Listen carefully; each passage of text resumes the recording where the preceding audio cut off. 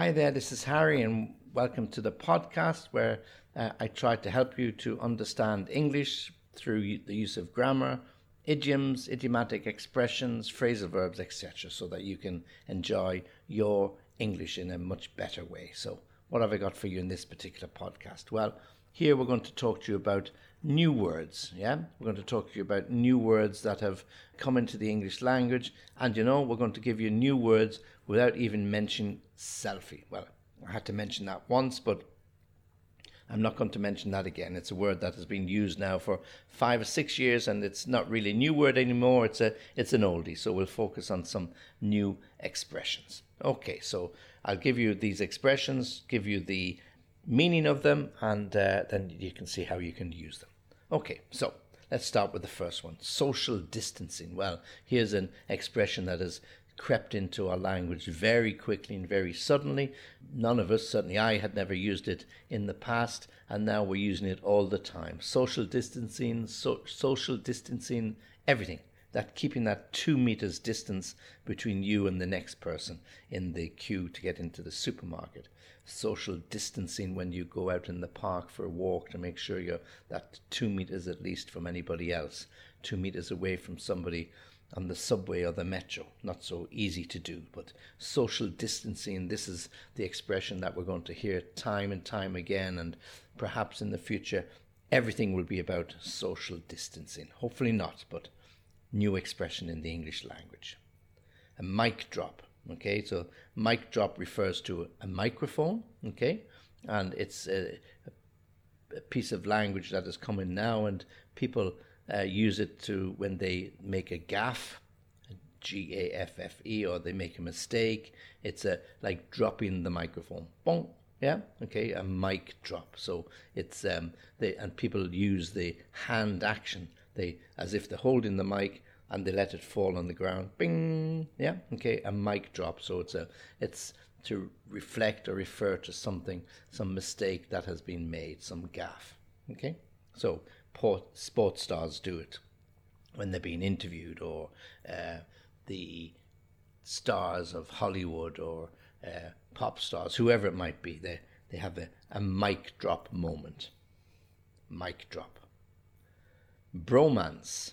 Bromance is that it's not a romantic situation, but it's a strong bond, a strong relationship between two men, yeah? Like brothers, yeah? Bromance. They're not actual brothers, they're close friends, college friends, friends in the same football team, colleagues at work, guys who've probably grown up together. They would do anything for each other. They have a bromance. They really hit it off. They're not romantically involved, but it's about that closeness, the bond that two good friends get, and we all sit back and think, yeah, that's a bit envious of that. So it's good to have that bromance. Okay, bromance.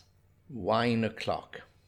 Wine o'clock. So 9 o'clock, obviously the time. Wine o'clock, that time of the day when it's a good idea to open the bottle of wine, clunk, clunk, clunk, get the wine out and have a drink. So, is that the time? It's wine o'clock, time for a drink. 6 o'clock, 7 o'clock, whatever time is your wine o'clock. Next, bling. B-L-I-N-G, bling. Bling is these bright, gaudy, shiny jewelry that people wear. Necklaces, earrings, watches, hanging down from arms, hanging around people's necks, shining bright. May not be worth much, but they refer to it as bling. Yes, there's this blinding jewelry that people like to wear. Oh, there's a lot of bling. B-L-I-N-G, bling. Fatberg. Fatberg is this, well, it's a bit grotesque, but it's very large, concentrated mass of something that's blocking a sewer or blocking a drain pipe, all the waste that has gone down the sewer pipes and the toilets and things, and they block the sewer systems in our cities, and then somebody has to go in and dig this out or take it out by some way, and it's like a giant burger, yeah. So they call it a fatberg, yeah. And they in lots of cities in the sewer systems blocking everything. So next time you hear about it, it's a fatberg. Fatberg. To unfriend somebody. To unfriend somebody.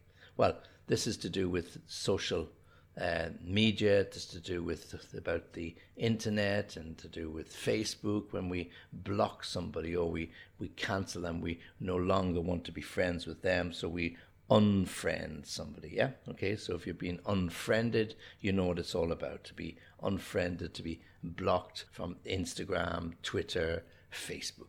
To unfriend somebody. And then finally, to upcycle. Okay, to upcycle is to take something that nobody wanted, to take something that had no great value or use, and you add some value to it and you make it valuable. Yeah, so a piece of furniture that you found in a skip, you take it, you paint it, you repair it, you polish it, and you sell it for a lot of money. Yeah, to upcycle. Okay, or you take some clothes, it might be a little old-fashioned, you make some alterations to them, you upcycle and you can reuse it. So it's a way of recycling, reusing things that people had previously decided to throw out, and it's the whole thing about upcycling and recycling our waste rather than throwing everything into a big waste dump. Okay, so to upcycle.